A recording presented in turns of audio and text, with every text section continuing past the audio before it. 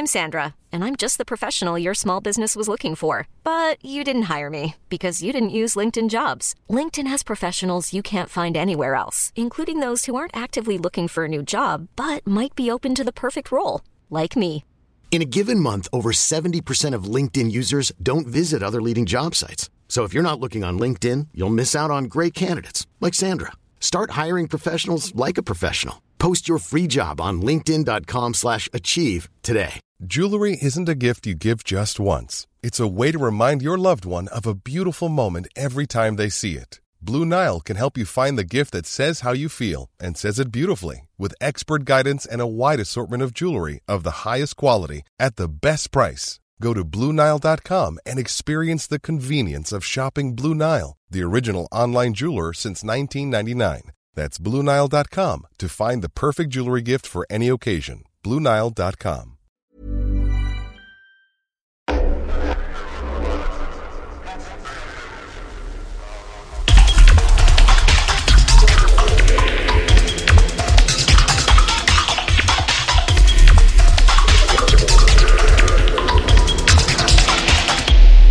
This is not a diving podcast with Scuba. Welcome to the show. I'm Scuba. This is the Not a Diving podcast. Happy New Year. It's Thursday the 5th of January and this podcast is late. So apologies if you've been waiting for one since Tuesday, since the regular release date. I was on a bit of a mad trip between Christmas and New Year. So I was in Japan for 2 shows. I played in Tokyo event, which is an extremely fun party, and then I took the train up to Hakuba, which is a ski resort north of Tokyo, right in the middle of nowhere. I hadn't been there before, and it was absolutely beautiful up there actually. Loads of snow. Didn't have enough time to go skiing, unfortunately, but I played a really cool little place called Concrete, which turned into a bit of a chaotic party due to a bunch of enthusiastic Italians who were on holiday there. And they turned it into a bit of a Italian rave, which was a lot of fun, I have to say. But the next morning, I had to go straight back to Narita Airport, get on a plane via Vancouver to Toronto, which was roughly a 25 hour trip door to door. So I got to Toronto on the 30th, evening with the 30th, and then on the 31st, on New Year's Eve, I played at Subdivision all night long, open to close, which was extraordinarily enjoyable. I really had a good time. I think everyone there had a good time too. We brought in the new year. Yeah, I played the Big Ben chimes like a cheesy wedding DJ, I said on Twitter. Did that at midnight, and then, yeah, just played all kinds of different stuff, really. Some house, some disco, some bassy sort of stuff, and then last couple of hours just hammered out with techno, and it was just, yeah, lots of fun. Everyone had a good time, including myself. But that meant I got back to mine on the 2nd of January in the evening. I was absolutely knackered, and I've only just surfaced, really. So here I am doing the intro to this pod, and it's a great episode. I recorded it before Christmas, so I'm going to sound a little bit different probably on the mic, but it's with DVS1, who is just one of the best techno DJs in the world. And we talk about his DJing and his producing and his parties that he's been running for many, many years. But most importantly to the conversation is his A-Slice project. So he explains what it is and goes into detail during the conversation, of course, but just for people who don't know about it, basically it's a mechanism that they've devised for DJs to give part of their DJ fee to the producers whose music they've played during their DJ sets. It's essentially a really well-designed, elegant solution for that, basically. And it reflects the fact that the money is disproportionately allocated to DJs over the producers whose music they play. And we all know that, and we all kind of acknowledge it. But what they've done with that project is just devise a solution. and it's completely voluntary. I do it. So if you check my Twitter feed, you'll see occasionally there's a thing that goes up that says I donated to X amount of producers who I played at a given show. And it's just something which I think is a really important thing to do. If you're a busy DJ making tons of cash, as it's very possible to do as a DJ, because as we talked about on the show before, the business model for DJing is just an extremely efficient way of making money in music. But if you're honest with yourself in that position, you owe some money to the producers who made that music that you're playing. So I'm just a big fan of it generally, and I think it's a great thing that they've done as a team, and DVS1 is a great frontman for it, as you will find out, because he talks about it in a compelling kind of a way. So before we get started, leave us a review or a rating wherever you listen to this podcast. We've been going for a year now. This is episode 52. You can support the show on Patreon, patreon.com/ScubaOfficial. Follow the Spotify playlist, which contains much of the music we talk about on the show, and join us in the Discord, hotflashrecordings.com/Discord. There's a great community of people there discussing what we talk about on the podcast and other things too. So without further delay, here is DVS1.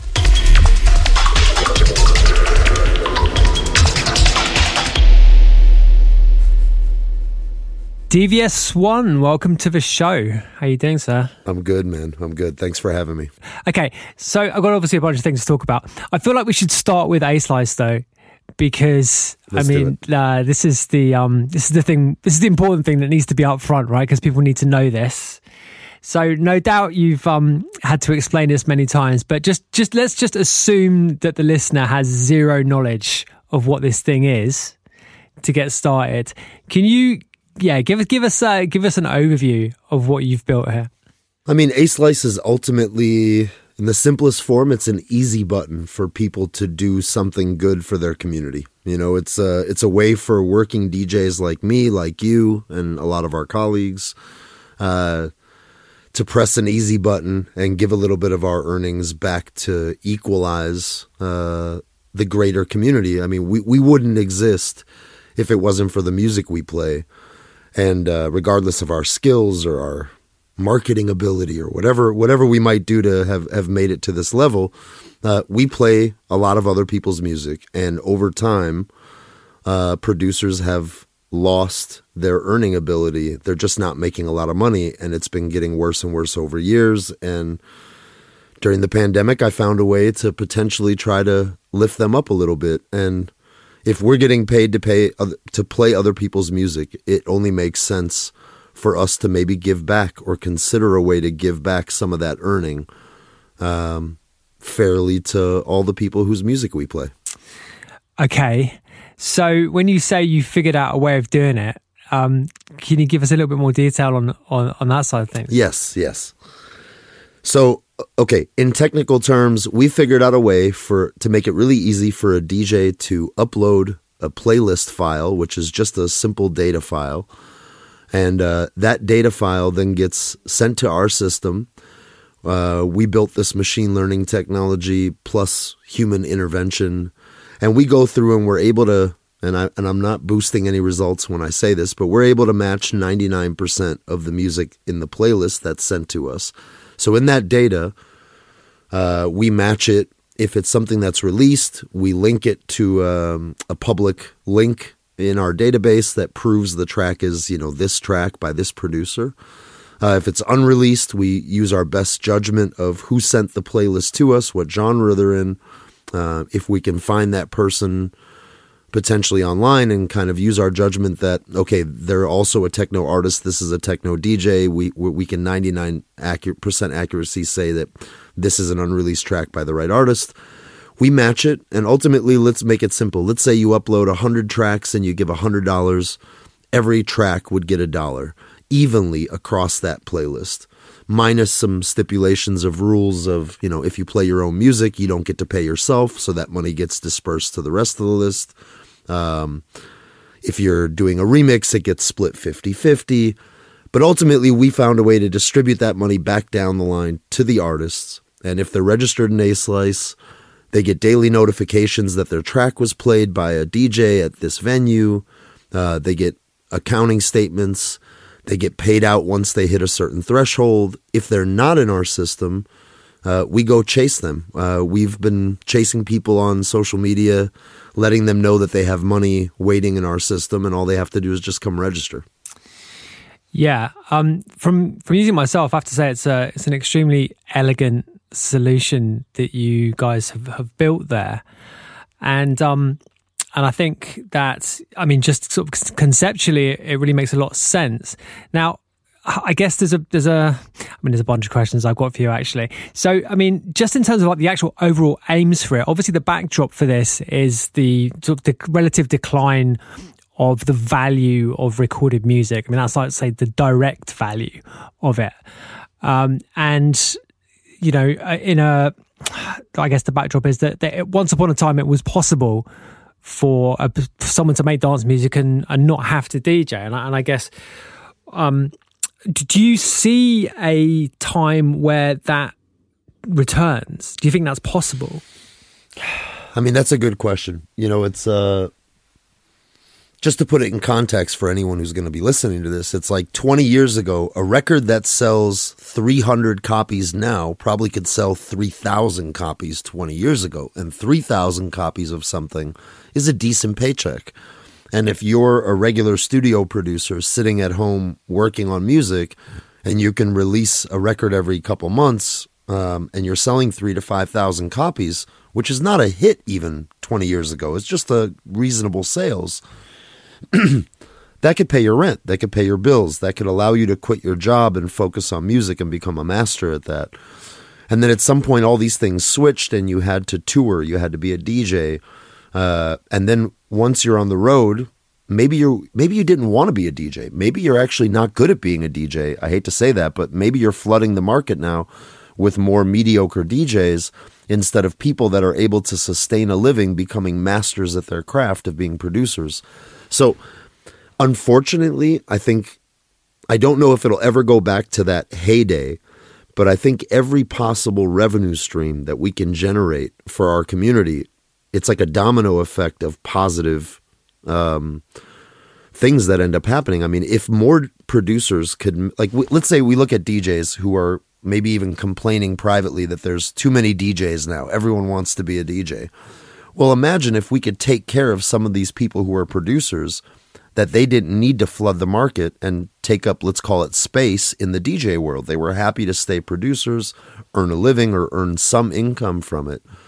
It would already benefit one in that direction. On the other hand, we would get a lot better music, I think, a higher quality of music, because producers would have more time to master that skill of being solely producers.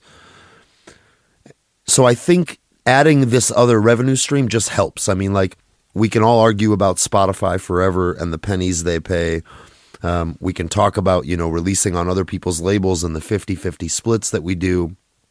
All these things. Just having an additional revenue stream. I don't think A-Slice is going to, buy you $1 million house, but is it going to add to your potential earning? Absolutely. Yeah, absolutely.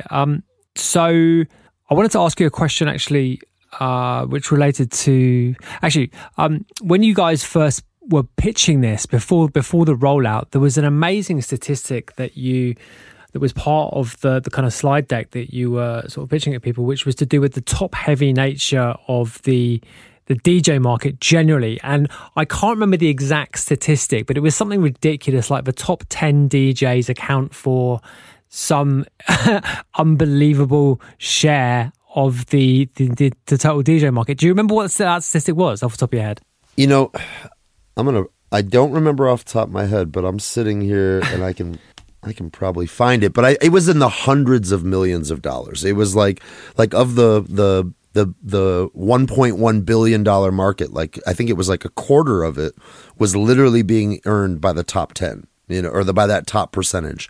So it's kind of insane how crazy that scale is of who makes. I mean, I hate to say, but it's like another example of like the 1%er, that we hear about, the 99, the rest of us, and the 1% that exists in the DJ world as well, or in the electronic music scene. There's a 1%er out there that is holding most of the wealth. and the rest of us are splitting up the balance, you know? Yeah, I mean, lots of this interconnects, right? And one of the topics that I've got down to talk to you about is the increasing dominance of festivals and festival fees and those kind of outlandish levels, which obviously contribute to that 1% kind of element to the marketplace. But let's just stick in on this for a moment. We've got a fair bit more to go on. I wanted to ask, actually, yes. Did you have any? Well, have you had any pushback on this?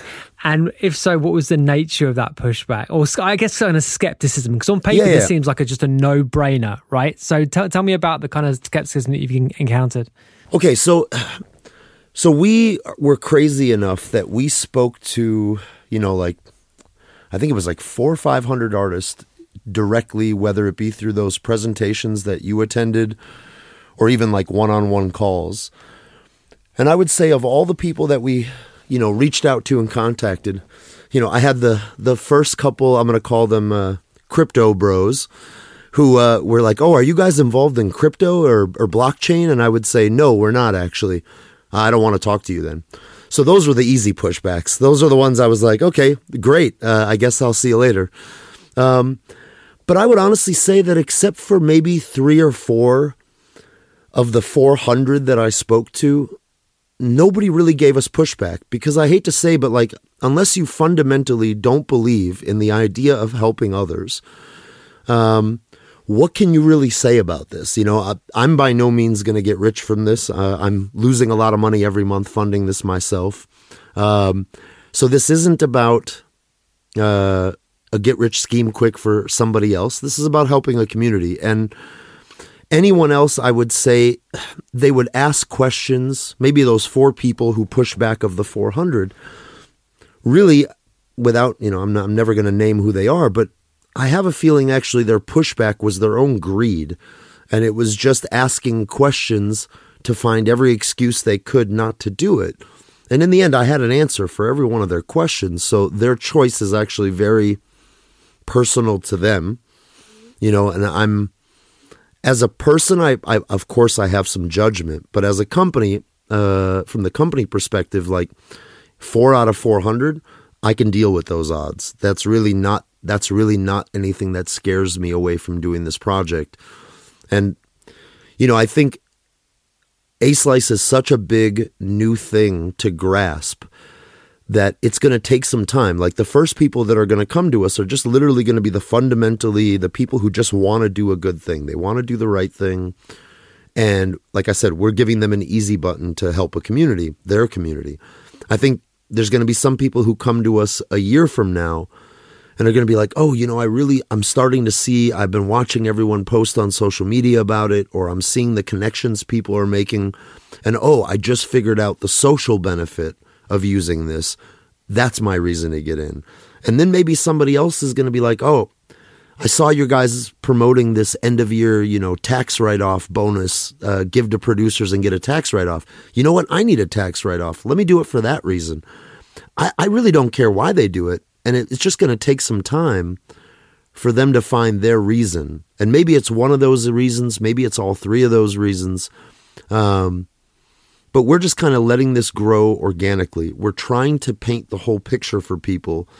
And this isn't just a one-trick pony. There's so many side effects to using A-Slice that I think people just need to take a moment to really grasp all the various things this can touch in their world, and then see and understand this actually really benefits everyone in that path, whether it be the person giving, the person receiving, potentially the collection society information that can be created because of this for even more royalty money. There's so many facets that A-Slice can touch. It's just going to take some time for people to really understand the whole picture. Yeah, I mean, I think the challenge is getting the take up, right? And I think that, I guess ultimately that's a question of marketing as much as anything else, to use a slightly distasteful way of describing it. But ultimately that's what, it's getting the message out and getting people using it. But it's interesting that you mentioned the collection society's angle. Can you just expand that a little bit? Yeah. I mean, and I just wanted to add one thing, like when we talk about like the marketing or how it grows, before I jump into the answer about the collection societies, you know, my name being in the techno scene is absolutely what opened the early doors for us, right? Like we could write people, say, listen, you know, Zach DVS1 is behind this project.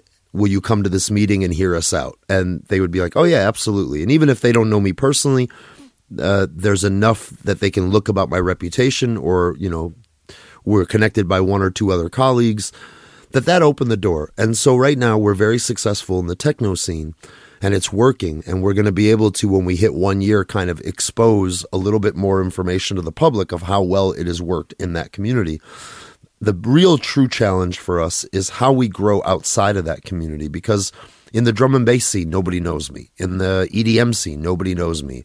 In the trance scene, nobody knows me there. So A-Slice has to stand on its own 2 feet based on its own reputation of its own success without my name attached to it. And that's where the line that we're just starting to cross now, because we've got some time under our belt. We've got some results we can show people.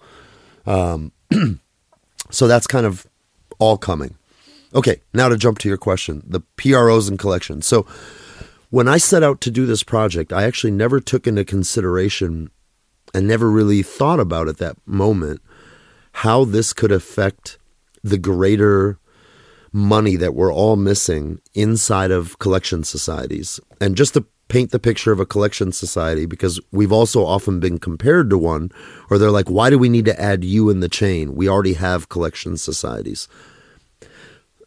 Collection societies don't work for our community. That's a fact. And if you do a little research, everyone can kind of start to find that out. Our venues and our clubs pay collection societies tens of thousands of dollars. In a lot of cases, most clubs pay 30 to 40 grand a year to open their doors under the premise that money is going to go back to their community of music that's played in that club.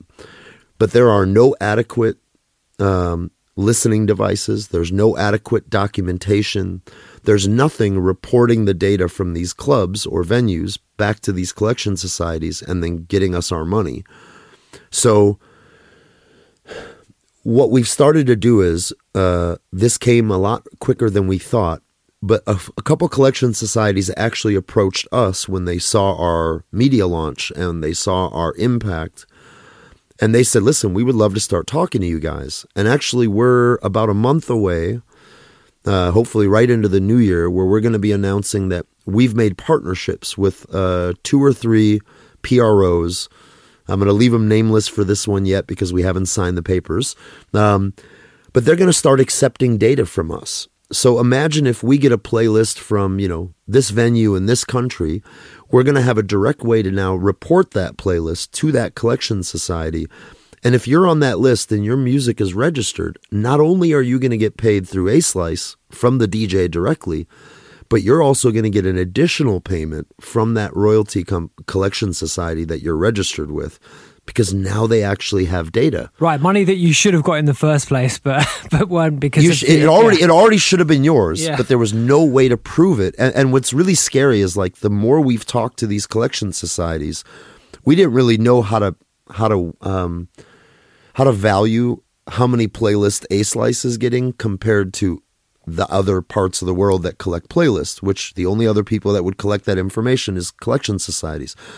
The more we talk to them, we're starting to understand that, like, some of the biggest collection societies in the world are probably getting less than 100 playlists a year in total. Wow.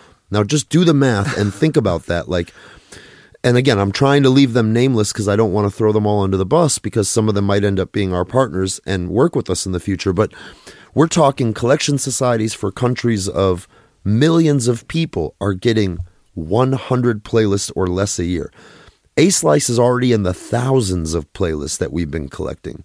So we're starting to see the big picture that what we're actually doing can make a major impact in that area that people just kind of don't pay attention to. And there is literally hundreds of millions of dollars that should be going back into our community that instead is getting paid out to, like, top 100 artists, like, you know, Jay-Z and Beyonce are getting DVS1 money, and they shouldn't be getting my money. I should be getting that as a producer. Yeah, let's just clarify that for for the sort of casual listener, like, because that's something which is often talked about but never really kind of like explained properly. Like, so money which doesn't get dispersed accurately goes into a pot essentially, right? And that pot disproportionately goes to the most successful artists, right? Yeah. So the way they judge that is like you always hear about this MRT technology, which is these black boxes that live in clubs.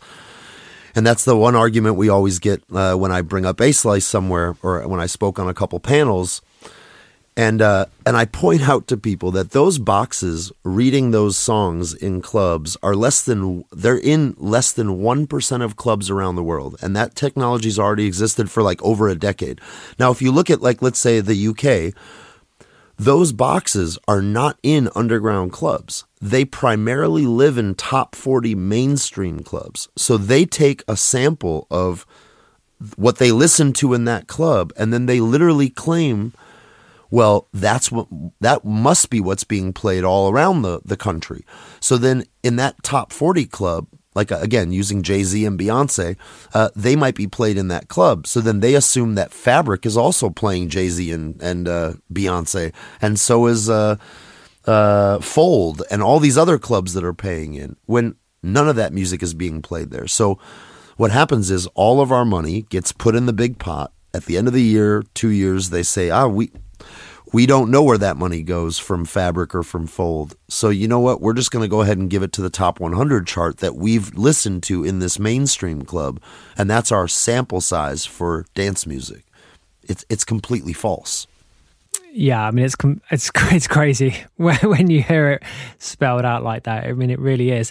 So let me ask you about the collection societies themselves, and yeah, let's keep them nameless because obviously we want to give them the opportunity to correct what they're doing. But why do you think there is this level of I don't know what the right word to use is, a charitable word, I don't know. Why is this the level of kind of like, I don't know, ineptitude in doing their jobs properly? Let's not be charitable. Is it just because it never caught up to underground music? Like, we're 30 years deep or so in this, and was it just never built in to those organizations? Yeah, I mean, collection societies were created for the purposes of a time when we had bands that would go play a set, and they would have a set list of what music they played. They would submit that to the venue, and then that they would get paid for their own royalties ultimately for performing that concert. So then the other part of royalties and collection is radio, TV, commercials, basic broadcasting out in the world. If you're walking into a store and there's music playing there, they have to pay for those rights. Okay, those are all simple places.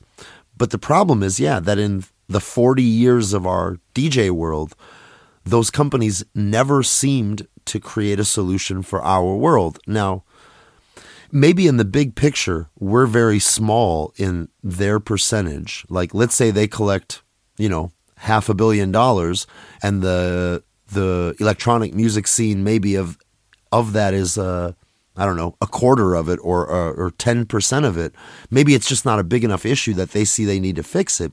But I think the bigger problem is they've existed for so long without anyone challenging them that they're able to just continue to play this game. And all we see as a community is like one artist complain about it every once in a while. Maybe a label say something, a club say something. But in the general picture, nobody as a group has the legal ability, the motivation, the money to go challenge them. And like that's something that we've realized with A-Slice is as people sign up, we're building a database of users that are artists, that are musicians. Some have their music registered, some don't. But imagine if now we can start to challenge those existing systems with 10,000, 20,000, 50,000, or 100,000 users. We might be able to actually pressure some change. Like, just to give you an idea, as we're doing research into, collection societies while developing A-Slice, like ASCAP in the U.S. was sued by the actual U.S. government in the 70s for monopolizing and not using their funds appropriately. And since that lawsuit, literally has to be audited by the government every like 3 or 4 years on their process. And they're constantly being sued by artists, but they literally just budget millions of dollars for defense lawyers, and they win every case because they can fight it. So it's, how do I say, I mean, again, without throwing anyone under the bus, I always describe the collections as they are government-enforced legal mafia, because the government makes venues pay them, but the governments don't enforce them to do their job to get the money back to the right people. So they've just existed in the shadows, making hundreds of millions of dollars. Half of them are nonprofit organizations, yet their CEOs make millions of dollars. So tell me how that one works when we can't even seem to get our money. And we live in an age of technology. These companies are, like, again, hundreds of millions of dollars of companies. They probably have millions of dollars set aside for development and still couldn't develop what I developed with A-Slice during the pandemic. And I'm nobody. You know, I self-funded this and built technology that does what they should be doing. Yeah, I mean, it's always struck me that they are just way behind reality. And that's going back to when I first pressed a record like 20 years ago, right? It's like, you know, the payment of mechanical royalties seemed to me then to be anachronistic in the way that it was administrated. And, you know, there just seemed to be just a ridiculous level or a ridiculous lack of transparency in the way it all worked. And what I just realized as you were saying that is that I have no idea what the ownership structure and the way these things are run are. Do you, I mean, can you enlighten me? Yeah. Just personally, as well as everyone else listening. Like, how is this? I mean, who are these people, and why do they control all this stuff? You know what I mean? Let's be honest. Like, the people who work for these organizations, a lot of them are not bad people. This is a job for them. You know, they take home a paycheck. They do their best job. Yeah, I mean, a lot of these people, you know, they're not bad people who work for these companies. They're the low-level people are just like anyone else. They have a job to do. They do their best. They take home their paycheck, and they're just a cog in the wheel.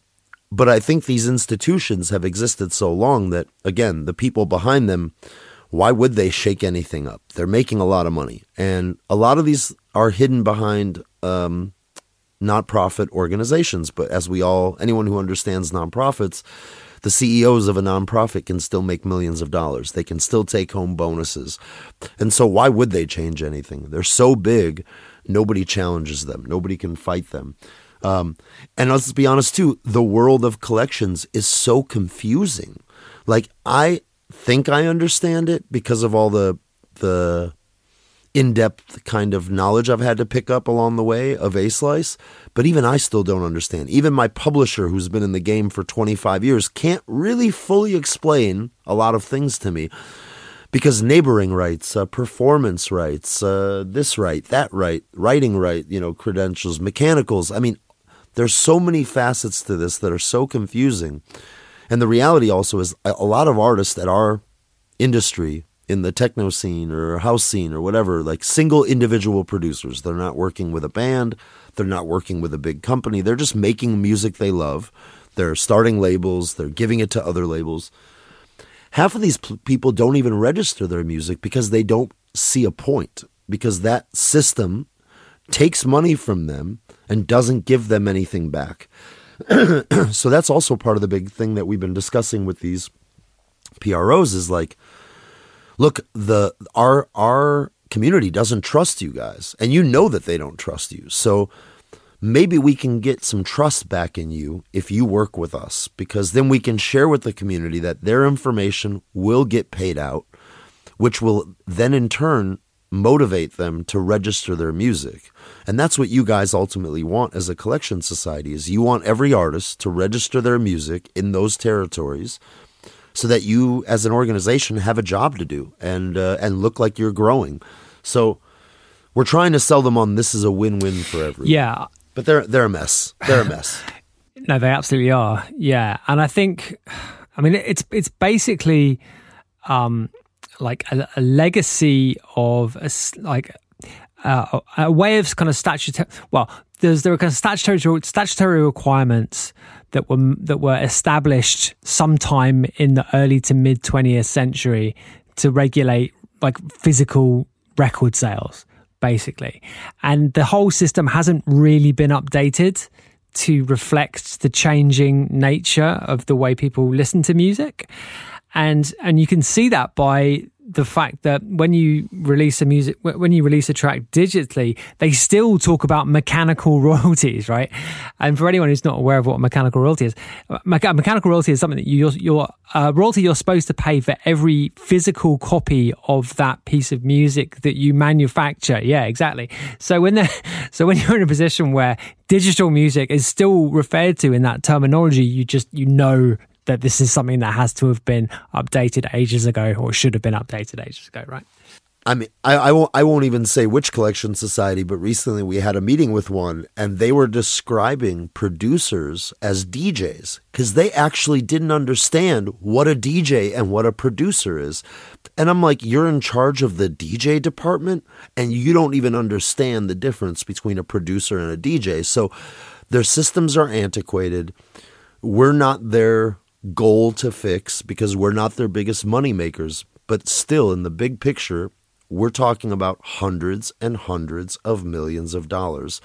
You know, it's unfortunate. Like I think, like we published something on our Instagram for A Slice, and it was a cover story by NPR about how, like, you know, 4 or I can't remember how many streaming platforms were holding like $440 million in money that they didn't know where to pay out or how to pay out. Now, if you think about that, in a streaming site, you have listed the track and the artist. It's not like it says unknown, right? So you're telling me that they can't figure out where that money goes? Well, half of it is because they claim that money's not registered with, or those tracks aren't registered with any collection society. But let's say they're not registered. They're still somebody's music, right? And we live in an age of technology. Spotify makes, hundreds of millions. So does Apple Music and all these other places. Why couldn't they create a system that finds people, notifies them on social media, just like we do at A Slice, and say, hey, you have some money waiting. Your music's been being played on our site. Let's go through and approve you and verify who you are, and let's get you your money. Why couldn't they do that? Because they don't want to. They don't have to. Yeah, I mean, I guess the incentive just isn't there, right? But it's crazy to talk about them, like the kind of money-making aspect of those societies, because they're supposed to be doing something, well, they're supposed to be executing what is essentially a government function, right? Which is like administrating. But that's the thing. They're not. Gone. That's the thing, though, is that they're enforced by the government, but they are not the government entity. They are literally private. They're mostly private charitable foundations or whatever set up as charities. But sure, but there's gone. Sorry. Yeah. No, I was going to say, like, I spoke on a panel at ADE with a group of people from collection societies around Holland, some music lawyers, some music technology people, and I tried to remind everyone up there as they were all mindlessly talking about, how good of a job they're doing. I was like, hey guys, remember, you work for us. Right. Like, let me take my A Slice hat off and say something as an artist. Everyone up here on this panel, you work for us as artists. Like, don't forget your mission. Your mission is to get artists paid. So stop patting yourself on the back, because there's obviously an entire market that you are not taking care of, and you are not forwarding in its technology or in your purpose. So I think all of us also need to remember that the companies, we have some choices in this world now, we need to choose who we support, who supports us, and actually put our money where our mouth is, in those directions, So these collection societies at the moment, a lot of them don't have our best interest in mind. So why are we just accepting that they're okay to do what they do? Yeah, I mean, the reason I was kind of relating it to government is because ultimately what they're supposed to be doing is executing the legal right of the intellectual property rights holder, right? I mean, like, you're supposed to get paid in this way because that's the law, right? And for some reason that has been contracted out over time, to these large institutions which have acquired, I guess, a momentum of their own and sort of interests of their own, as big institutions always do, right? And lobbyists of their own, no doubt, and all the stuff that comes with that. Okay, we've got slightly off the point here, but I think what's amazing about this is an amazing side effect of what you guys are doing, because the whole efficiency of payments across the entire ecosystem for artists is just not anywhere near what it should be. And it's interesting that you mentioned the crypto thing, and obviously like the wind has very much gone out of the crypto and kind of Web3 sales as we're speaking right now. There's all kinds of shit going down with that we don't need to discuss. But one of the great things, or the great thing that always struck me about crypto, and I've said this many times on the show, is the potential for automatically executing contracts, and 100%. the music contracts must be amongst the least respected in the entirety of the economy, right? Just how accurately they are paid out on, and how seriously they are taken. And I spend a lot of time talking to new artists about how important it is to have a contract for something that you do, whether it's a recording contract or a publishing contract or whatever, and the potential for all of that side of things to be made automatic, I think is just amazing. And I think what you guys are doing, whilst it's not, it's not on the blockchain or whatever, and probably less people would turn up their noses at that now as they would have done a year ago, now that everyone's lost all their money in that sector. But I think the potential there for real change and real, just increased efficacy of all this stuff is really significant. And what do you think about the whole blockchain thing generally? Yeah. I mean, I was just going to say, the only reason we didn't go deep into blockchain, it's not because of my doubt or disbelief in the technology. I think the technology of blockchain is amazing. What I didn't want to do is I didn't want to put a barrier in between my users to get into A-Slice and start using it and make payments, right? So, the first thing that we could have done with blockchain was the payment system. And the reason why we stayed out of that was because, let's be honest, even though we assume DJs and producers are technologically advanced, they're not. And so a lot of them don't know what a wallet is. They don't know how to set up a wallet. They haven't set up a wallet yet. So if, let's say we had to put a barrier of you have to set up a wallet, put money in it to be able to pay people, to get instantaneous payments out, I think we would have lost 95% of the people that we already have. So we chose, let's keep it analog for now. Let's use PayPal. Let's use credit card, bank transfer, things that all of us already have to live the current life we have. I'm already talking privately with a few blockchain people about how to create a fourth option for us now and initiate being able to use the blockchain for payments. And that will probably happen sometime in the next year with A-Slice. It won't be our sole way in, but it'll now be an alternative option for people who do want to live on that ecosystem. And I think it's great. And then in terms of blockchain technology for contracts, for information, those things are absolutely amazing, but they're still too advanced. So we were able to develop this, get this to market, and put this out in a working, public beta and a private beta before that, in a matter of that year to 2 years that we've now been working on this project. To me, getting this out in the world now before the we got this out just as the pandemic was, let's say, coming to a halt, kind of. I mean, I guess we're still there, but it's mostly, clubs are back open, and we were like, look, we need to get a working thing out to the world. We need to educate people on a new process in what they do as DJs or how they work as producers. And then later on, we can always adjust. We can always change. We can always add more features. But I met so many people starting blockchain innovations during the pandemic, and I have yet to see their product come out now. And it's now been 3 years since I spoke to them. And so, to me, I think we made the right decision. It's not anything against those technologies or those ways. It's a matter of being open to them in the future as they become relevant, as they become normal, and as we filter out all the bad players or the bad actors in those sectors, because there's hundreds of them, and everyone's seeing that right now with certain coins and, certain people who just they stole everyone's shit, or they made everyone lose everything because they were following them blindly. So we didn't want to jump into that pool and be at risk. So I think we started with stable things people know, they trust, and then we can keep growing as we need to and as we find the right people to partner with. Yeah, I mean, that was very obviously the right call. I think that I think so. I think we were right.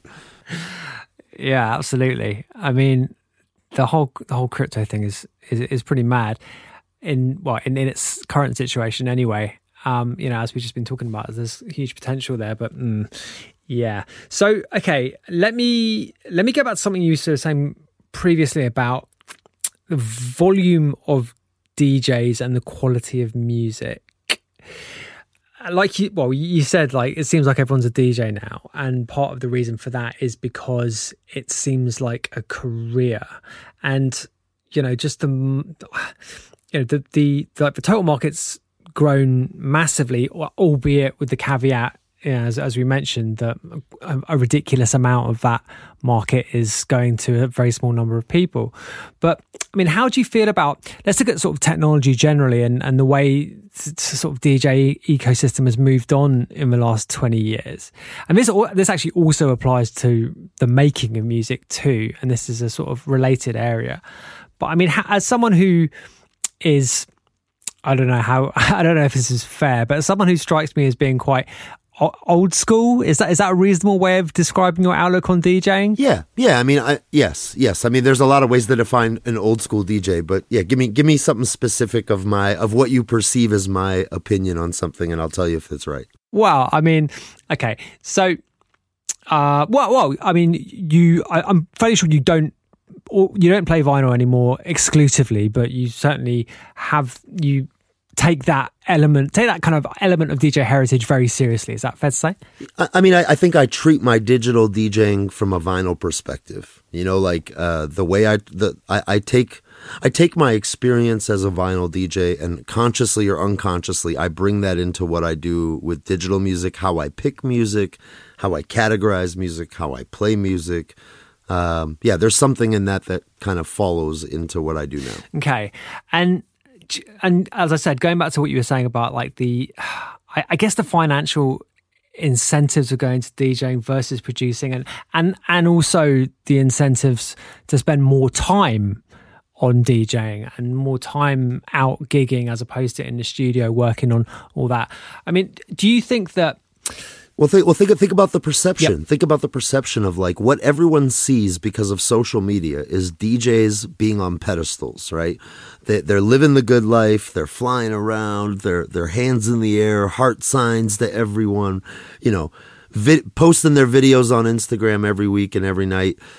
So of course everyone wants to be them because the producer videos are an artist isolated in their studio in a dark pit, making a kick drum for hours and hours on end. What's the glory in that? But they don't understand that DJ wouldn't be filming that video unless that producer was making that music. Yeah, I mean, that's absolutely right. So which one do these kids want to be? They end up wanting to be the DJ, and everyone ends up wanting to be a DJ.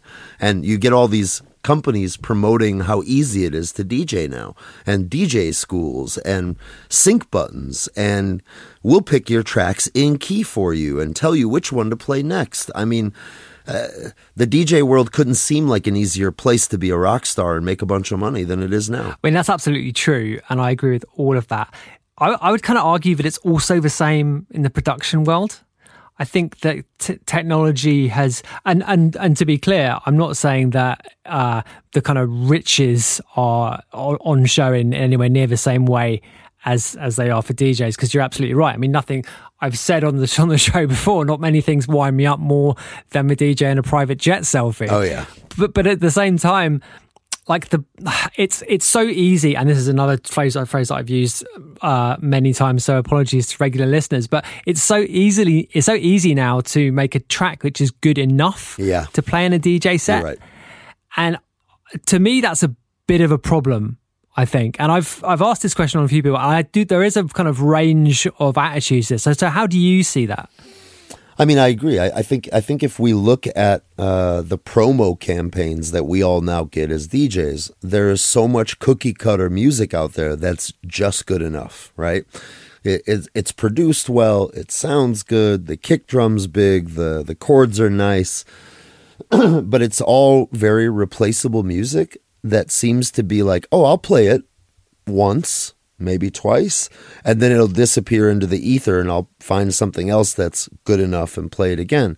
And I think leading back to what you asked about the vinyl thing, like coming from a vinyl background, I was taught to dig for my music. So I want a unique sound. I want something that I'm playing that not everyone else is. So I'm staying digging for things, finding things, editing things. But yeah, there's so much cookie cutter stuff that's just good enough that fills these promos or fills our inboxes. But everyone's getting the same promos. Everyone's getting the same emails. So everyone starts to sound the same. And there's a lot of, again, with technology and everything else, it's very easy to put tracks that are just good enough into a DJ set that's technically just good enough. And wow, I'm a DJ playing cool music. But is it really anything unique? Is it really anything on a deeper level? Is it really even representative of you? Or is it just good enough, as you said? Yeah. I don't even know if that really answers the question, but it's... Yeah, well, here's a kind of wider question. So we've just been talking for 45 minutes about kind of improving the efficiency of getting artists paid. But how about improving and during the course quality of that... control? Oh yeah, I mean, during the course of that, you implied that, and I think with some merit, that if DJs are incentivized to spend more time making music, then that will have a positive effect, and I do agree with that. But is there a kind of wider kind of reform possible to kind of push back on these forces of like good enough DJing and good enough tracks? Unfortunately, no, because we're too deep into marketing being a successful point of like when was the last time? I feel like 10 years ago, Paul, you and I could think about how there was a few or handfuls of artists that were like really just getting known for their unique vibe, and it had nothing to do with their marketing, right? Like we would just hear about talent bubbling up in the underground scene. And especially as DJs paying attention to records coming out and whatever, you'd be like, oh, have you heard about this producer? And you'd be like, oh yeah, I saw that last record. And you wouldn't hear about their social media presence. Now we're so deep into social media as like a defining thing of somebody's success that I hear less and less about like true emerging talent as much as I hear about true emerging marketing prowess, because you start seeing their face everywhere and everyone's talking about them. But then I'm like, yeah, but they're not talking about their music or their last release or this. They're just talking about, oh, did you see them on Instagram, or did you see this, or did you see that? It's unfortunately, I fear that we're a little too far in the extreme, that I wish more people were paying attention to like true bubbling talent and over any marketing hype, because who the hell has time to make really quality music and be a 100% successful Instagram star? You can't do both. It's really difficult. Yeah, I mean, social media is it's a lot of work, frankly. That's a whole nother podcast, right? Well, yeah, no, absolutely. But I mean, you're right to say that it does take effort to do it. It's not just some, I don't even think it's an easy option necessarily, but it's not a music option. No. And it's not an artistic option. I mean, in fairness, there are people who are genuinely creative with social media. I mean, they don't tend to be musicians. Yeah, 100%. But, I mean... No, and there's some musicians who are absolutely creative with social media. And I mean, there's always going to be outliers to our generalized context of what you and I are talking about. Like when I say, social media sucks. Okay, there's some people who use it really well and they're really good and it feels very natural, and I'm not judging them. But I'm just judging the overall game of the fact that this is even an issue. Like when you look at ADE or IMS, all these conferences, I mean, half of their panels are about like how to market yourself, how to promote yourself, how to use social media, how to do this. Like they're not, 10, 15 years ago, it was about how to produce music, how to talk about your music, how to learn more about music. And now it's how to flash your camera correctly. So you can see that the focus is changing, because that's even the topics of half of these electronic music get-togethers around the world is that direction. And that has nothing really to do with music. It has to do with marketing a career. Yeah, I mean, that's exactly it. That's right on the button. So back in 2019, you gave an interview in which you talked about, I mean, quite a lot of the same themes here, actually. Like, and the kind of tagline was to get the DJ out of the spotlight thing. And that was obviously just for the... Was it the School of House, the thing talking about festivals? Correct. Yeah. That was the other aspect to it. Yeah. Which obviously caught a lot of heat. But that was directly before we had 2 years of enforced inactivity on the road, right? So I wanted to ask you, like, coming out of that period of inactivity, like, I mean, it strikes me that lots of the basic assumptions that the people have now have changed, and particularly with new people coming in. So how do you see the points that you made back in 2019? Like, how do you see those things now? Have they got better? Have they got worse? Have they got, what are your observations on those things? I mean, which specific point? Because like you said, I talked about a lot of stuff in that interview. Right, yeah. I mean, there's a lot of stuff, right? Okay, so I guess the first one is festivals and clubs. I still think festivals bring out the worst in our culture. Unfortunately, I don't. I mean, some people like take things so literal. Like when I gave that interview and I said, hey, I think festivals are destroying our culture. Everyone's like, oh, you're still playing some festivals. Of course I am. I play 120 or 30 shows a year. And if 20 of those are festivals or 15 of them are festivals, I mean, come on, it's not my whole career. Now, some of the festivals I play are small, intimate. They're amazing. But when I step to these big festivals for these 90-minute, 2-hour sets, I still stand by everything I said. It's short attention spans. It's me playing the bangers. It's not bringing out the best in anybody. Can it still be fun? Yes, of course it can. But does it do anything to further our understanding or depth or connection musically? I stand by the fact that I don't believe it does. You're always going to get the exception. You're always going to get some amazing artist doing something really cool.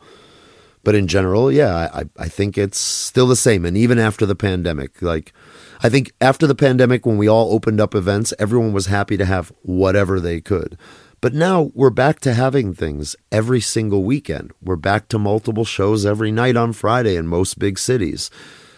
So, does that really need to be rethought? I think it's just as relevant then as it is today. Maybe it wasn't a year ago coming out of the pandemic because it was 2 years of nothing to something, and we were all happy to have something. And I will not argue that in the least. I was happy to have everything I had. But we're back in the flow of things now. So I think we got to pay attention to what's bullshit, Jewelry isn't a gift you give just once. It's a way to remind your loved one of a beautiful moment every time they see it. Blue Nile can help you find the gift that says how you feel and says it beautifully, with expert guidance and a wide assortment of jewelry of the highest quality at the best price. Go to BlueNile.com and experience the convenience of shopping Blue Nile, the original online jeweler since 1999. That's BlueNile.com to find the perfect jewelry gift for any occasion. BlueNile.com. Hiring for your small business? If you're not looking for professionals on LinkedIn, you're looking in the wrong place. That's like looking for your car keys in a fish tank. LinkedIn helps you hire professionals you can't find anywhere else, even those who aren't actively searching for a new job but might be open to the perfect role. In a given month, over 70% of LinkedIn users don't even visit other leading job sites. So start looking in the right place. With LinkedIn, you can hire professionals like a professional. Post your free job on linkedin.com/achieve today. Yeah, I mean, personally, I really worry about clubs and small clubs specifically. 100%. And like just the whole idea of going to a small club. I mean, I think there's a real danger, particularly now with the kind of cost pressures that small venues are facing and the changing nature of the way people want to go out, want to spend money and want to kind of express themselves socially. Like I think it's a big problem, and I think it could have a really destructive effect over the next couple of years. And I've been trying to figure it out myself, to be honest. And I don't know whether it's just a natural result of the sort of changing of the guard, as it were, in terms of a new generation wanting to do something different to what the previous one did. And I think the festivals thing, I think, is part of that. I mean, funnily enough, I watched that Woodstock 99 documentary at the weekend. I don't know if you've seen that. Where I haven't seen it, but I know the one you're talking about. Right. And that was, I mean, the way it's portrayed, I mean, I don't remember that happening at the time. I remember when Woodstock 94 and a mate of mine went to it and had a great time and stuff. But like 99 was very much, generally speaking, in the culture, felt like the end of something. And it all felt a little bit like dystopian. And I kind of get that same impression now. You know, I don't, as a general kind of mood, I don't know if I'm really being like too doomy here, but do you know what I mean though? It's like, do you get that feeling with clubs or with festivals or with the culture in general? With the whole thing, it just feels like there's just been this huge bubble. You know what it feels like? It feels like the fucking crypto bubble. You know, it feels like it's just like so much shit has just been pumped into it over the course of basically a decade. And let me try to change it. Let me try to change your perspective then a little bit. The crypto bubble, the crypto technology is so new, right? 5, 6, 7, 8, 10, 15 years maximum. And when it bursts, you know, if it feels like the end of the world or whatever it might be. But electronic music, DJs, clubs, I mean, we're going on 40 plus years of existing now. So if this bubble bursts, it's not like we're going to stop DJing. It's not like we're going to end.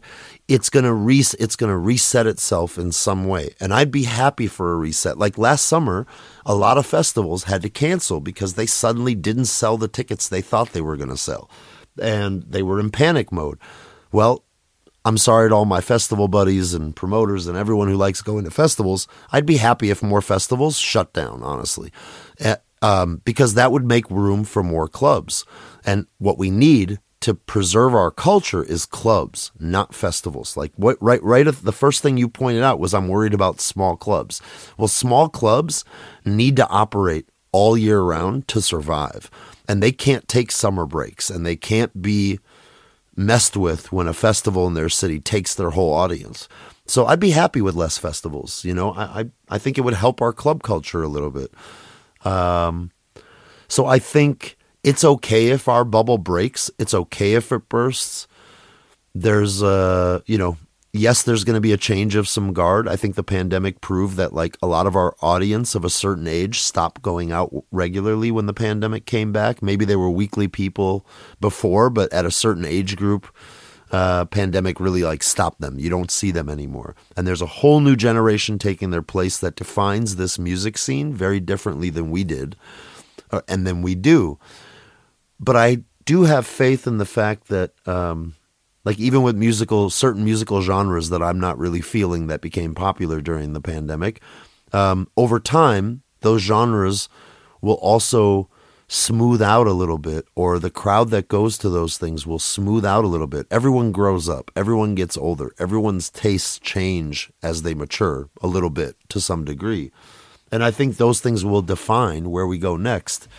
But like, I'm going to continue to do what I do. You're going to continue to do what you do. And we will have fluctuations in the relevancy of what we do.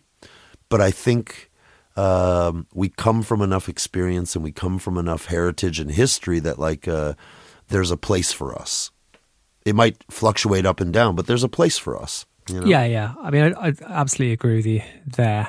And you're absolutely right to point out the existing longevity as well. You know, I think it's almost a bit of a problem sometimes the way we look back on the history of dance music, but equally it's something which is, you know, extremely important, and it's something which has stood the test of time, you know.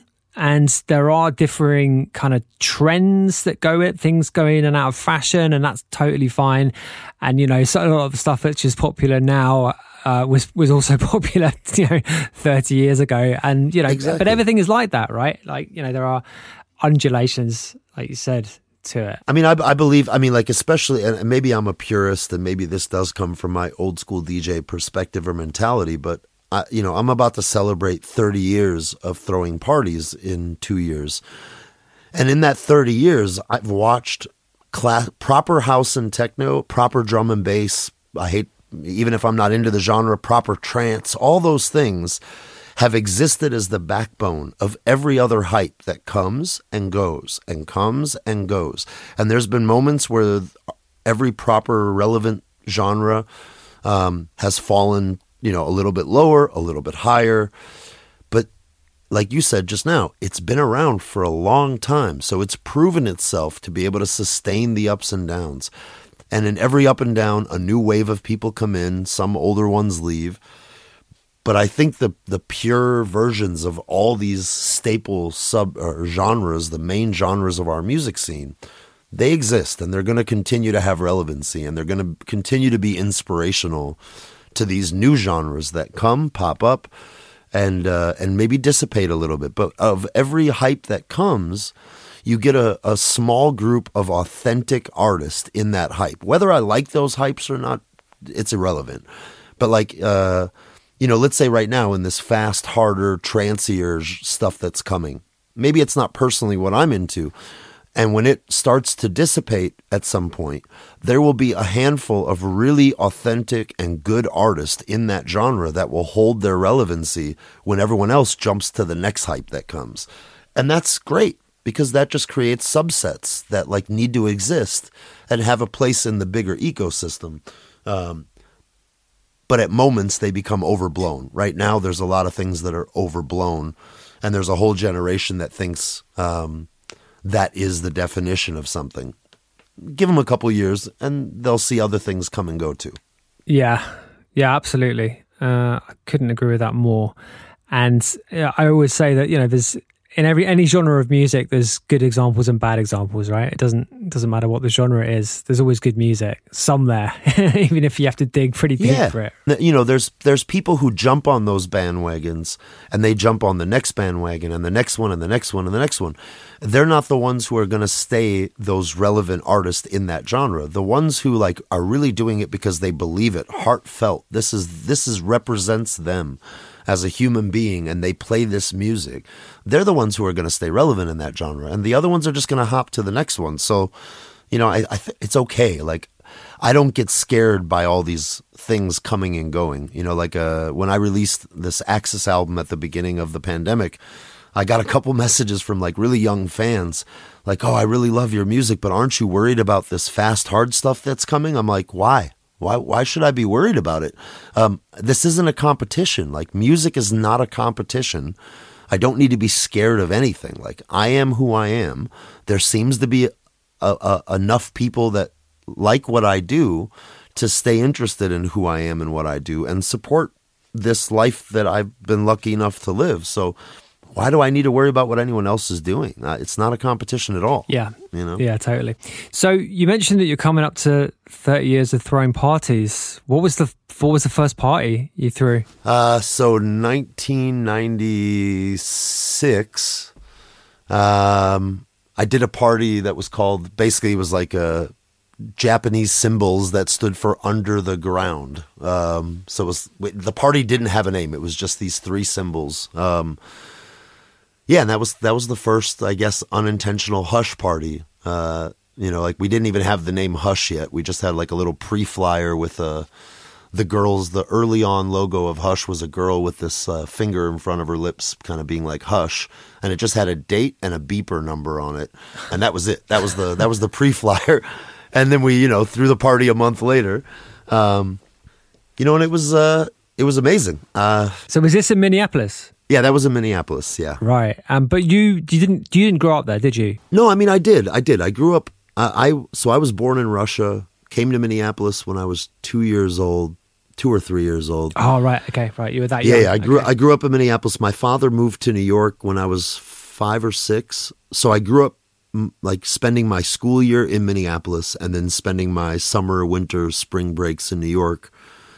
So I kind of got the best of both worlds, got the big city hustle, got the, Minnesota nice life is what Minnesota nice is what they call it. But you know, like I got to witness my first parties as a fan in Minneapolis and in New York when I was like 15, 16. I found a couple parties and I was going to like all age dance nights at a couple clubs, and I got lucky. I've said it in other interviews, like I got taken to a really cool party with authentic music. I didn't have to wade through the generic stuff to find it, but that was just lucky. That was by chance. I had no idea the flyer I was grabbing was for an authentic musical experience, but I got lucky. And then I kind of kept throwing parties big and small. And well, hang on a sec. Let me stop you there. What was that party that you got lucky with? That's a great question, actually. I don't even remember. So there was a night at First Avenue, this club. So if anyone likes Prince, the artist, and if you've ever watched the movie Purple Rain was filmed around a club called First Avenue in Minneapolis. And First Avenue is this legendary club. It's like almost 50 years old now. And First Ave used to do Sunday Night Dance Party. And Sunday Night Dance Party was like an all-ages dance night. And the DJ would play, he was a classic, proper DJ. I mean, he would play like 5-6 tracks of a genre. So he'd play like 5-6 tracks of, you know, trance stuff, 5-6 tracks of hip-hop, 5-6 tracks of house. And you could see the crowd like shifting as he's changing the tracks. And then outside the venue would be the hip-hop promoter, the techno promoter, the house promoter. And they'd be like, oh, you like house music? Yeah, we got a party this weekend. You know, boom, here's your flyer. And I just remember gravitating towards the house and techno flyers because that's what the music that I was drawn to on the dance floor. And then I got taken to, you know, I went to a party and got in and was blown away by the rave scene, because the rave scene in Minneapolis in the 90s was really, really authentic and really powerful and very secretive. So I felt like I found the gateway into something, you know, and I felt like just a part of something. It was very cool. That's interesting that you used the word secretive. So were the parties, well, like warehouse parties, like underground parties mostly? Yeah, they were map point parties. So, you know, like we had a record store in the city, or like let's call it a rave culture shop. It was called Synesthesia.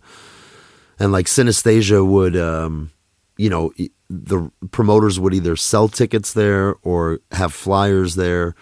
You would go there, get a flyer on a Saturday night. You would call the beeper number. The beeper number would leave you a message, and it would be like, go to this parking lot at this location.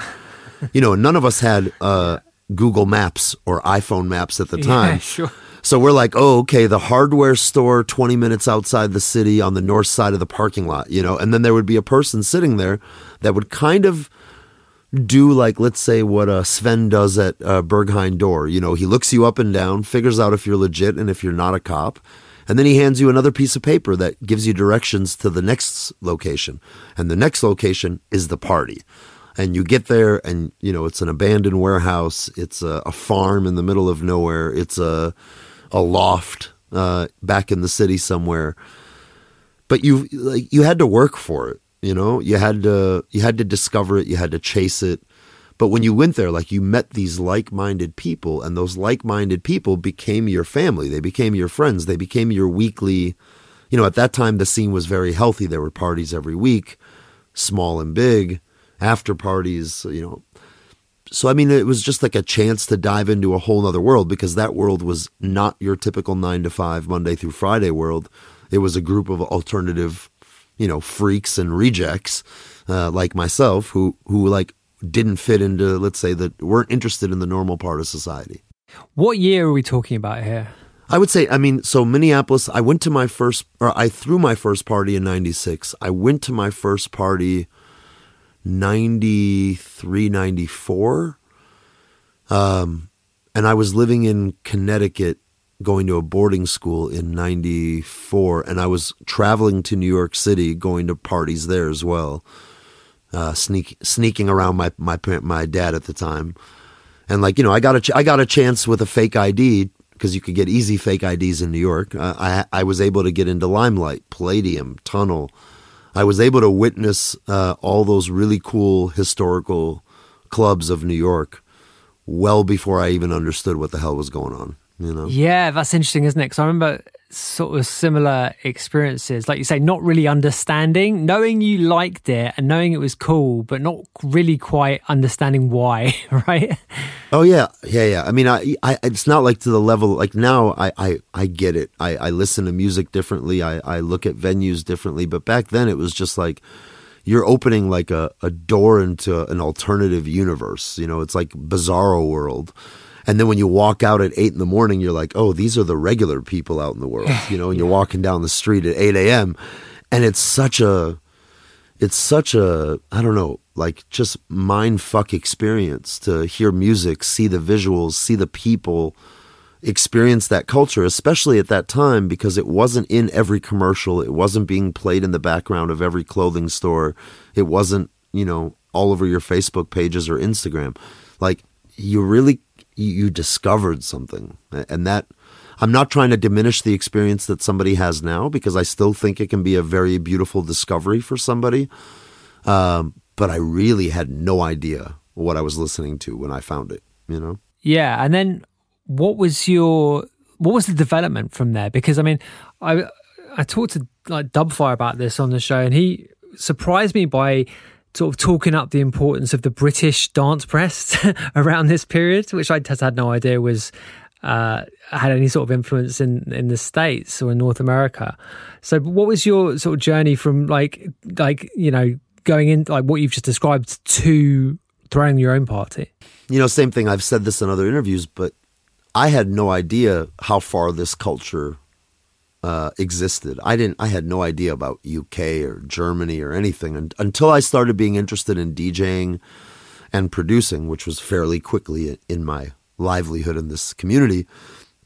But to me, like, I discovered these parties in Minneapolis, and I was like, wow, this is a really cool community. And then I was like, oh, I need to seek out this community in New York.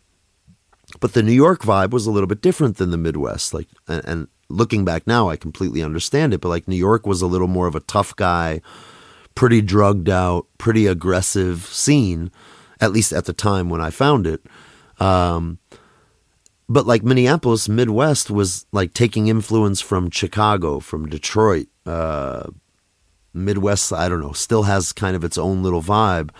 It also took the influence of its travels. So like when I would go to New York and be influenced by that, I think I would come home and bring back the things that I found interesting in those communities, or the aesthetics that I really liked.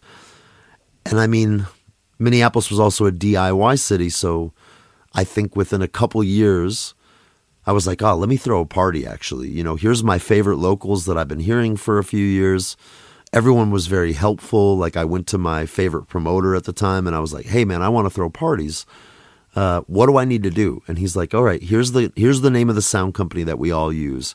Here's the name of the lighting company we all use. Here's the security guys that we all use. Make contact with them. Here's a, you know, ballpark of how to do this. And then you just, whether you know it or not, you're taking your influences. Like for Dubfire, if he mentions the UK scene, somehow he discovered that scene parallel to his own other discoveries, and it influenced him consciously and unconsciously. Same thing for me. My experiences influenced me and became the aesthetic that I appreciated. You know, like seeing Jeff Mills before I understood what Jeff Mills was or who he was, but still having him blow my mind, probably set a seed in the back of my head for something that he represented or something that he presented. And that became part of my aesthetic, you know. And then I took that plus my discovery of Rob Hood, or my discovery of Laurent Garnier at the time, or tracks from Chicago blowing my mind. You know, all those influences just became my perspective of this. And then as I grew older and older and traveled more and discovered California's scene, you know, went to Europe, discovered the UK scene and the German scene, and all those things I got to bring back to my hometown and then represent that by doing events, or how I set up lights, or how I set up sound. And here I am. I'm just like a sum of all those experiences now. Yeah, absolutely.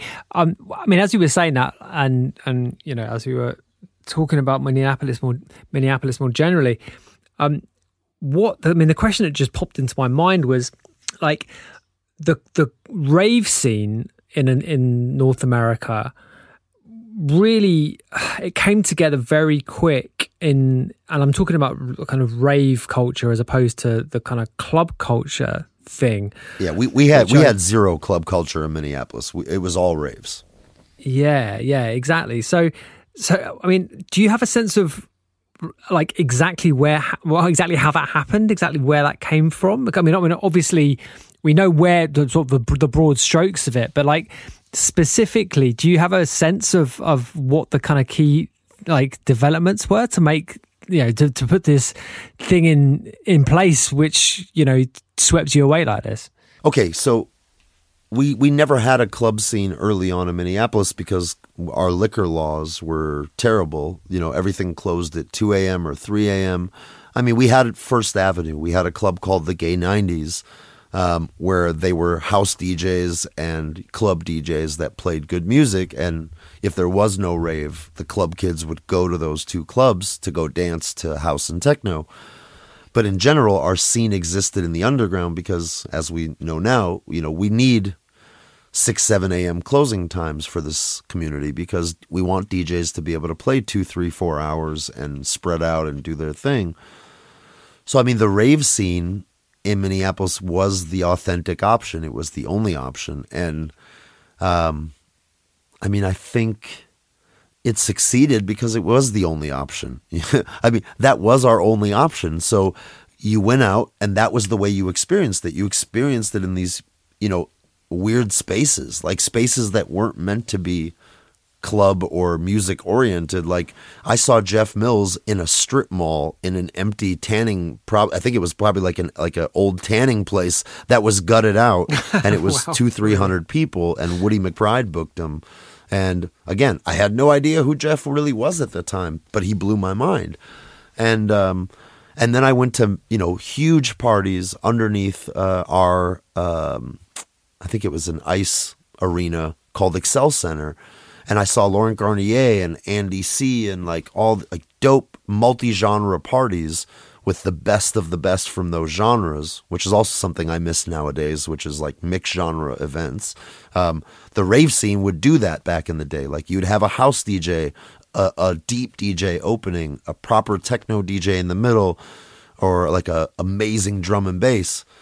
And I also got to experience it on those big sound systems, on these walls of sound. You couldn't do that in a club setting. Like you just could never do that.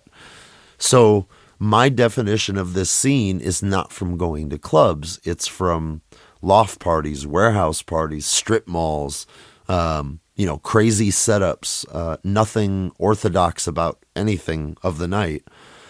So I mean, that's the way I envision it. And I think like when people watch these documentaries of like, the acid house scene of the UK and, the rave scene of the US, I mean, that was the way our age group experienced that, if that was the time you were around.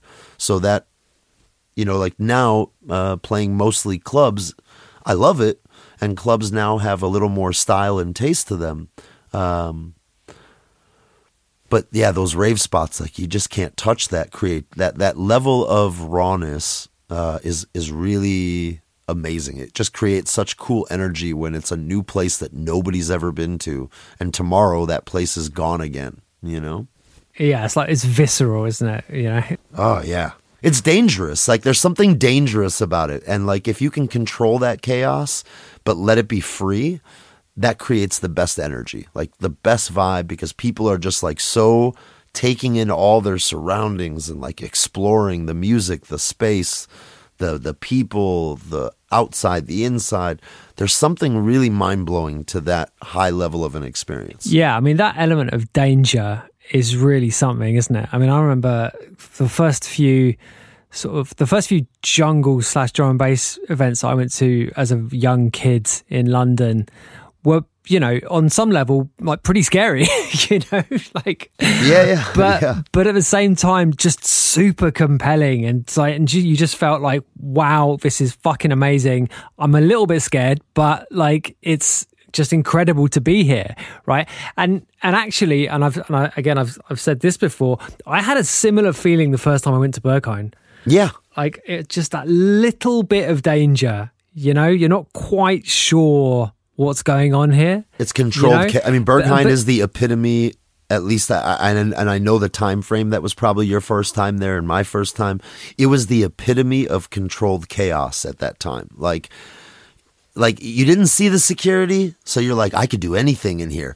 And then, you know, but you knew you were safe. You kind of felt safe, but you felt in danger at all times. And that was amazing, you know? Yeah, that's it. You're like, I'm probably safe. Like the chances are I am safe, but there is that like 1%.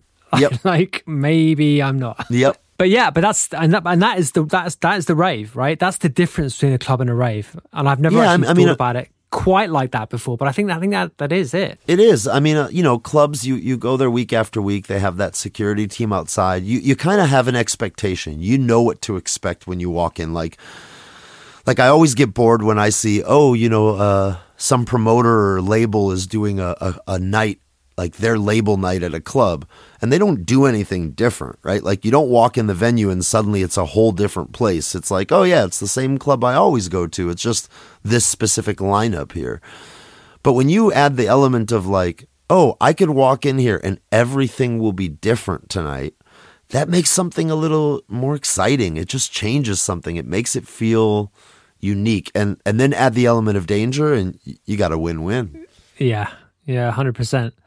100%. So, okay, let's go back to your parties. Like, did they go well initially? Like, was this just a kind of like accelerating process of success? I mean, were there some setbacks? Tell me about it. Yeah, I mean, like I said, I did big parties, I did small parties. Like in my Resident Advisor Origins documentary, you know, we talked about this first really big party called 420, and it was in 1997. It was Electric Indigo, Neil Landstrom, Tobias Schmidt, who else was it? Tim Taylor, you know, all these really cool artists, DJ Slip, and like that was my my first really next level big party. A couple thousand people, massive sound system, you know, artists internationally. Like it was a success as a party. I lost a lot of money. Tons of money, right. You know, but I established my reputation. I began my legacy with that. And I think my little first underground parties were okay. That was me testing the water. But that was like curated by me, designed by me, aesthetics by me. My energy came out 100% in the way that event got translated. And that, you know, established myself in my city or in the Midwest even. And then, you know, the rave scene. Well, let me just jump in then. Were you always DJing at those parties as well? Yeah, I mean, actually I was. I think there was maybe only one or two like small parties that I hosted where I didn't DJ. But I would say I probably DJ'd at 95 to 96% of my parties. Sometimes openings, sometimes, you know, locals only. So I would play a main slot. Because not all my parties series were based on headliners. Like that's actually the beautiful thing about Minneapolis. We don't need headliners. Like people come out and support locals actually. And that's always kind of sustained over the years. I mean, it fluctuates up and down as the scene fluctuates up and down. So my big parties were obviously headliners. But I would also do series of like small after hours spots or, you know, 300-400 person places where it would just be, I invested in sound systems early on. So I had my sound, I had basic lights, and I would just book locals and do, you know, $5 entrance parties. And that's just like supporting the local community, building the local community, filling the gaps because Minneapolis, you know, at the peak rave scene, we were getting, for our big parties, 2,000 people for a nice big rave. For our, you know, at some point there was a few years where you could count on 600, 700, 800 people was kind of the maximum you could count on. Then it really like went terrible when clubs started playing house and techno in the city, and we were getting like 200-300 people to events. And now it's back up to. Let me ask you. I would say like early 2000s. Everything went into the clubs, and it became such shit because again, clubs closed at 2 a.m. Every club in the every club in the city was like, oh, there's 100 DJs now. I can book DJs and pay them no money, and they'll be happy to do it for drink tickets. And so suddenly there were DJ nights on Tuesday, Wednesday, Thursday, Friday, and Saturday, all across the city. And I think the value of DJing and electronic music just kind of suffered. And luckily, techno didn't work so well in a lot of those venues, so techno was forced to stay in the warehouses, which now the techno scene in Minneapolis is actually the strongest scene because it stayed authentic longer than the other scenes. Like the house scene used to be the biggest scene in Minneapolis. It ruled them all. But the house scene kind of sold out to the small Wednesday night gigs, Thursday night gigs, and that scene suffered musically because of it. Yeah. So, I mean, yeah, over the years, it's just, throwing different parties, small, big, headliners, not headliners, different venues as they popped up or as they disappeared, or illegal spots as they popped up. We've always kind of had, we were able to get away with a lot in Minneapolis. We had connections with cops. We had connections with city people. We could kind of go under the radar as long as we followed certain rules. And yeah, we were able to pull it off. I mean, it sounds like you had a lot of fun. Oh yeah. To be fair. 100%, 100%. It's, I mean, but that's also like why I understand where was I recently? I showed up somewhere to one of my gigs recently and I was like pushing speakers, came down with the guys, set up the monitors, and they were like, man, you're like the only artist who would do this. I'm like, really? I'm like, this is normal to me. This is what I do for all these years. Not saying that I want to all the time, and I don't do it all the time, but to me this is normal because I come from throwing parties.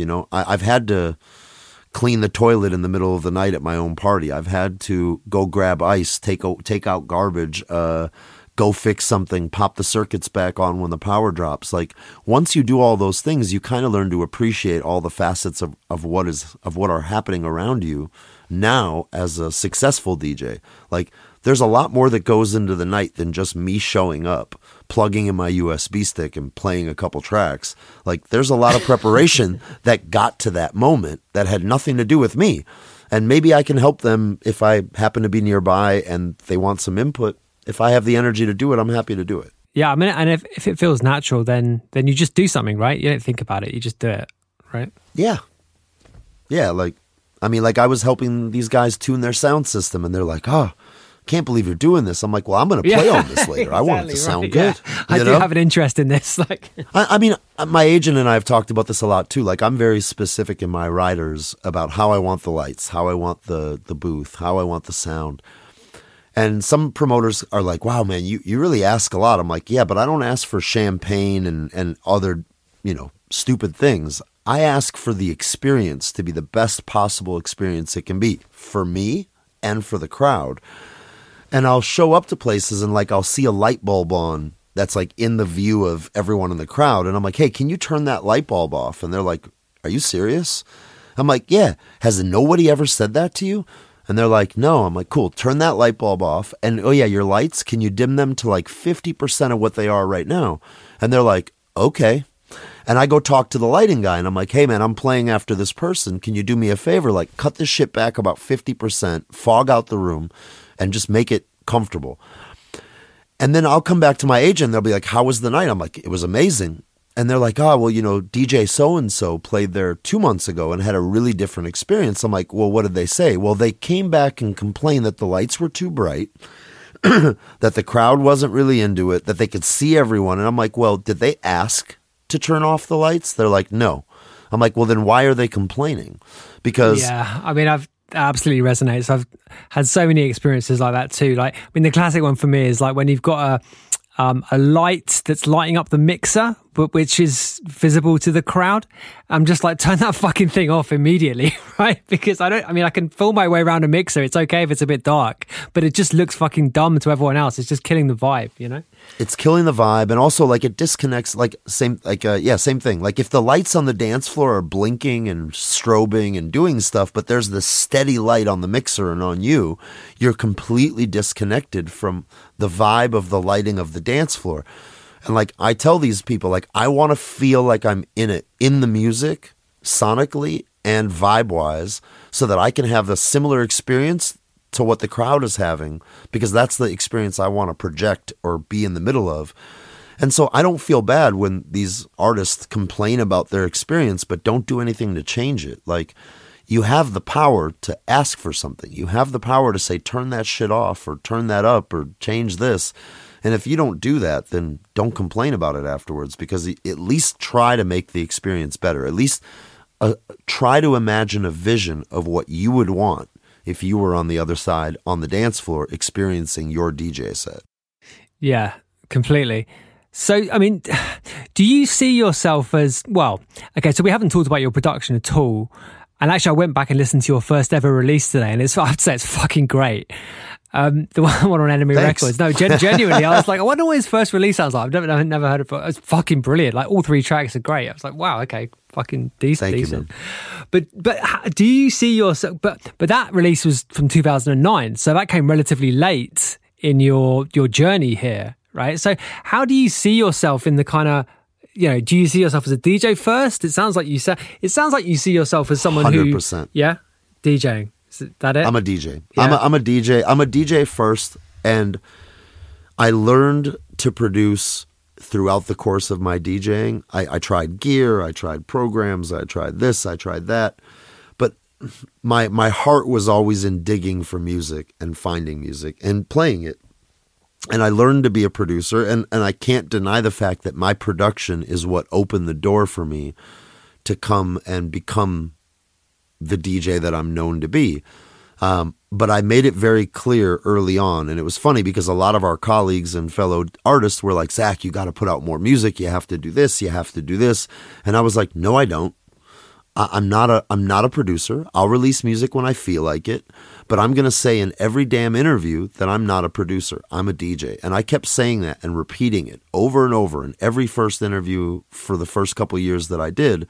When they're like, oh, let's talk about your production. I'm like, no, I'm a DJ. And I took away that feeling of like, I have to release music just to keep my DJ career going, which kind of leads back to our first comments an hour, 45 minutes ago about why should a producer have to be a DJ? Same thing. Why should a DJ have to be a producer? To me, those things should exist in and be able to, I mean, for some people, they can do both. Don't get me wrong. But somebody like me should not have to have the pressure, because I do think that I've put in my hours to become, good at what I do as a DJ. I know how to describe my emotions. I know how to tell a story. I think I can play deep. I can play slow. I can play this genre, that genre. In my definition, I am what a DJ should be. And I'm not trying to say that egotistically or pat myself on the back, but I've put in the hours. I've put in the time. I do find an interest in producing, and I wish I had more time, because A-Slice takes all my time. I haven't produced anything in almost 2 years. I haven't even turned on my studio computer since the Axis album. But my priority is to be a DJ, and when I go out on the weekends right now and I get to play tracks, that's where my heart is.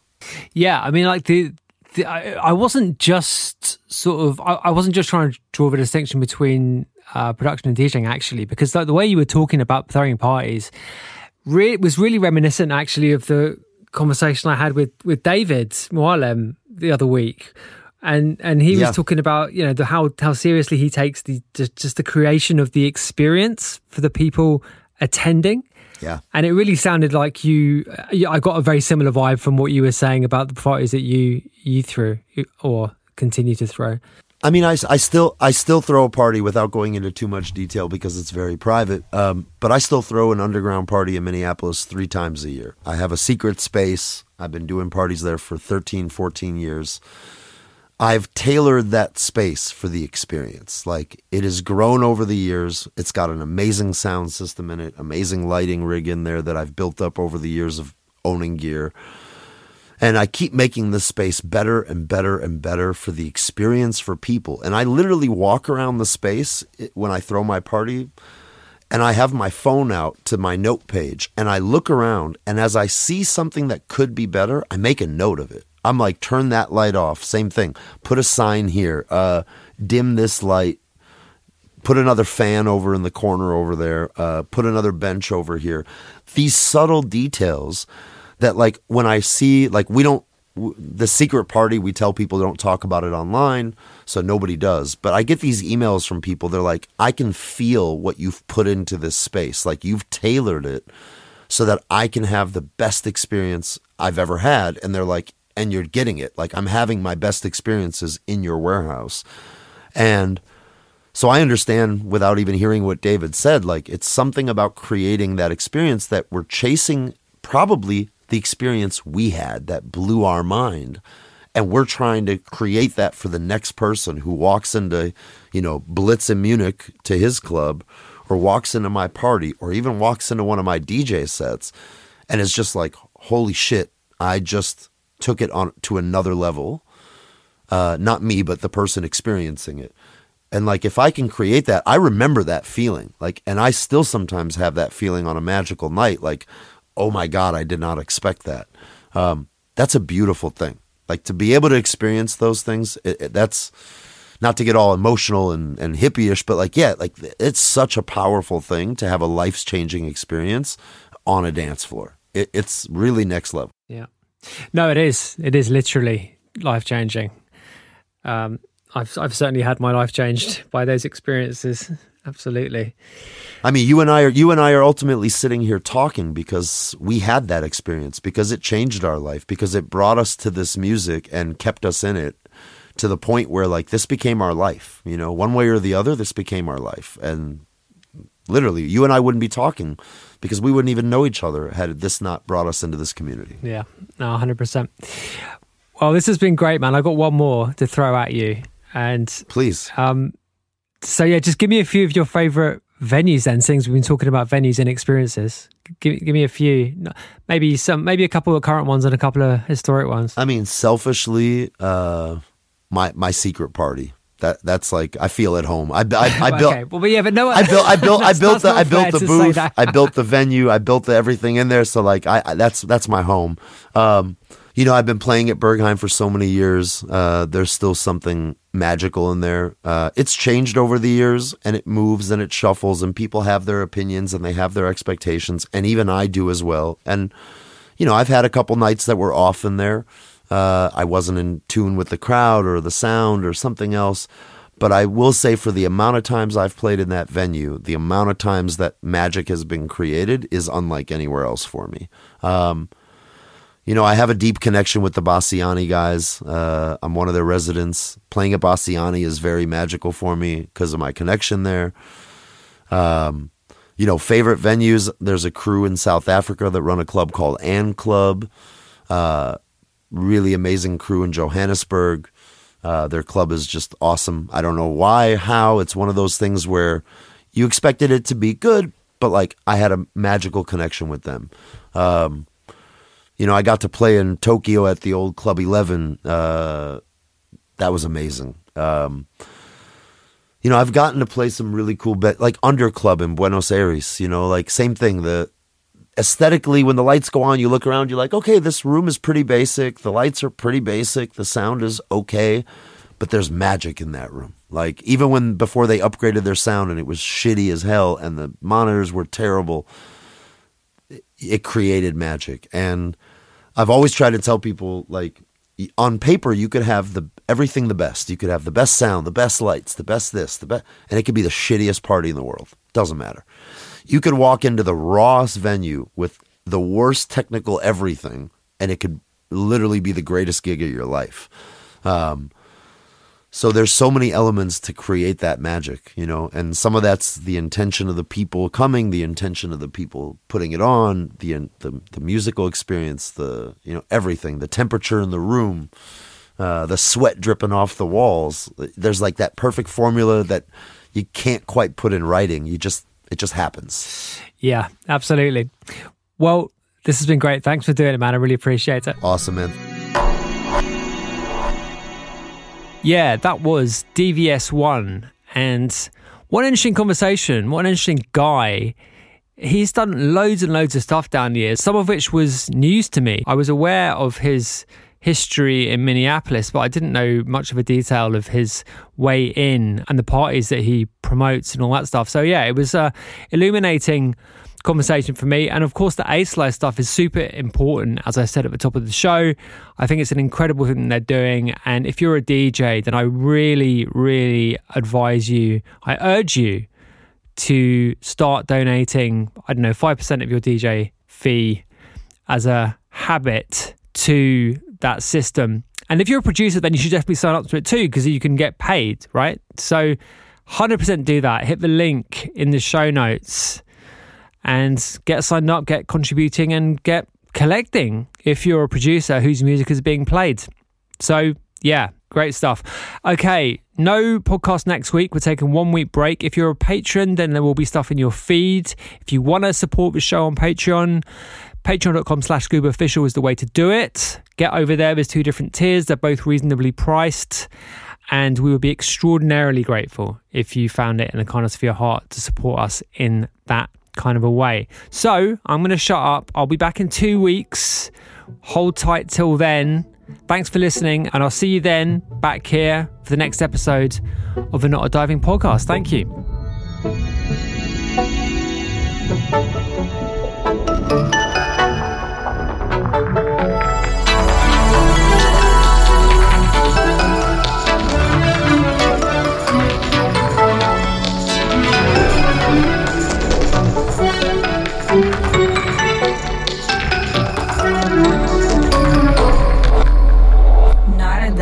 Podcast with Scuba. Hey, it's Paige DeSorbo from Giggly Squad. High quality fashion without the price tag. Say hello to Quince. I'm snagging high-end essentials like cozy cashmere sweaters, sleek leather jackets, fine jewelry, and so much more. With Quince being 50 to 80% less than similar brands. And they partner with factories that prioritize safe, ethical, and responsible manufacturing. I love that. Luxury quality within reach. Go to quince.com/style to get free shipping and 365-day returns on your next order. Quince.com/style.